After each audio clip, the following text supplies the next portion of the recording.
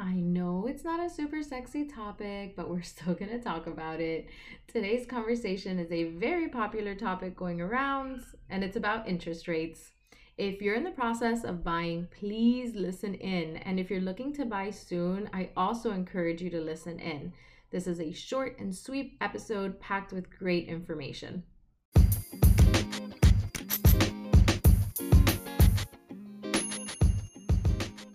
Welcome back to Better Call Jen, a podcast on real estate.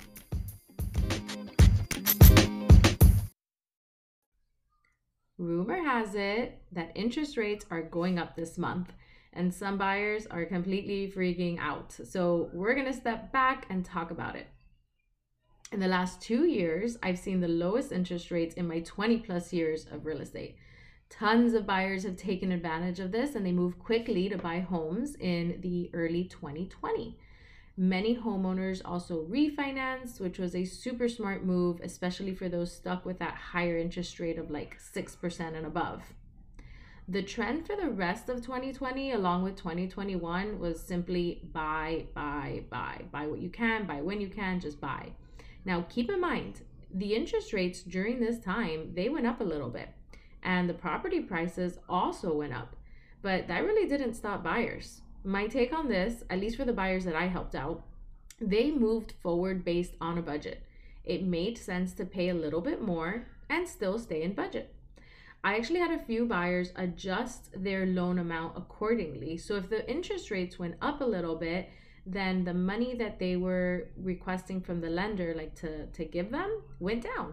So, for example, one particular buyer had a budget of $425,000. We ended up reducing the budget slash like loan amount to $400,000. And this small tweak allowed her to stay in her monthly budget when the interest rate went up a little bit. I really encourage you to check out my TikTok and Instagram videos this week. You can find me at Miami Home Finder, and I'm going to be giving you a breakdown of different budgets, what the loan amount is, and what your monthly budget, or I'm sorry, what your monthly payments are going to be. Because sometimes this visual, it just helps understand things a little bit differently. And now that we got budget out of the way, I have two more interest rate conversations to have with you. Number one, did you know that you can buy down your interest rate? What? Yes. So you can pay what's called points to bring your interest rate down. And this, of course, is not free, but it may be worth it. So let's say your mortgage is $500,000.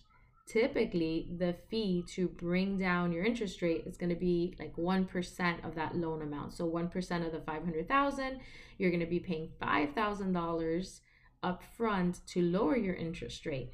And what difference is this going to make in this specific scenario? About $64 a month.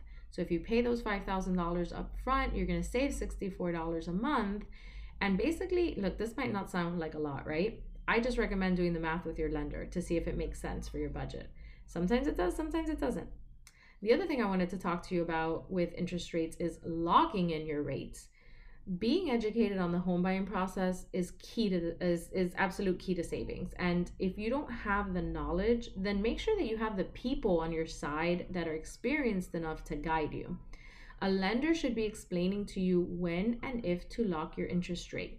So what exactly does locking in your rate even mean? I'm going to break it down super simple. This means that you're committing to pay a specific interest rate once you close on your home. And you're going to be able to lock this rate in for about 30 to 45 days. So typically, you're going to lock in your rate once you're under contract. In some cases, when the rates are super low, buyers have actually locked in their rate before finding a home. The thing is that you can only lock this rate in for a specific amount of time. Typically, it's 30 to 45 days. So what happens once these days pass and basically they're expired? You're going to have two options. One, you're going to pay a daily fee to extend that rate, or you have to start the process all over again. And if you're under contract, starting the process all over again might be detrimental to your contract. Like you might be out of date with certain things like your loan commitment, things expire. Anyways, that's probably another topic for another podcast episode.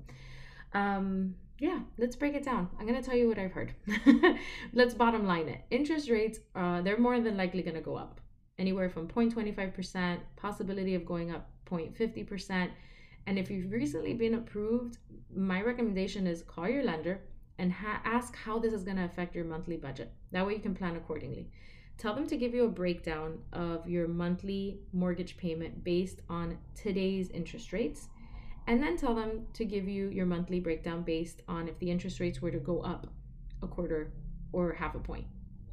And then, again, you plan accordingly. So, because I was inspired this morning with another very popular question, I wanted to chime in on it. When is a good time to buy? If you ask most realtors, they're going to say now. Just buy now, don't even question it, blah, blah, blah. Well, that may be the case for some of you, but it's definitely not for all of you. Real estate is not one size fits all. Let's assess your current situation first. Are you in a stable income for the last 2 years? Do you have some money saved up? Is your credit decent? Even if you said no to some of these, I recommend you speaking with a mortgage broker. We've talked about it in previous episodes, but I'm going to sum it up for you again. A mortgage broker is the person that's going to pre-qualify you. They will run your credit, review your income, they're going to review your debt, and then they're going to let you know what you can afford. They're going to let you know if you can even buy, right, in the first place. A mortgage broker is also going to tell you how much money you need as a down payment for closing costs, and lastly, what your monthly payments will be. And once you have all this information, you can compare it to your current living situation. Is your monthly mortgage payment the same or less than your current rent? I would recommend buying. If your mortgage payment is higher than what you currently pay, but you're still in budget, then I would recommend buying. Another thing to consider is this shocking rental market. If you haven't moved recently and you aren't aware of how high rental prices are, it's a good idea to look at it. And I'm going to give you just a little quick example. If you were to be renting a 2-bedroom, 2-bath in Brickell 2+ years ago, you can find something anywhere from like $2,000 to $2,500. I don't know, a list of like 10, 20 different places. Now they are a baseline of like $3,000 and the prices just go up from there. It is so exaggerated, it's scary. And the price points, they used to depend on the size of the unit, what floor it was located on, the view. Now prices are based on inventory. A landlord can ask for a premium rental price because tenants don't have options. There's just no inventory. So the bottom line is, if you want more control over your living space and your payments, then definitely, without a doubt, look into buying.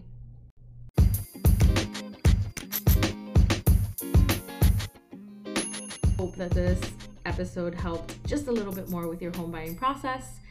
And if you have any other questions, can you send me a message? I would love to answer them. All right, until next time.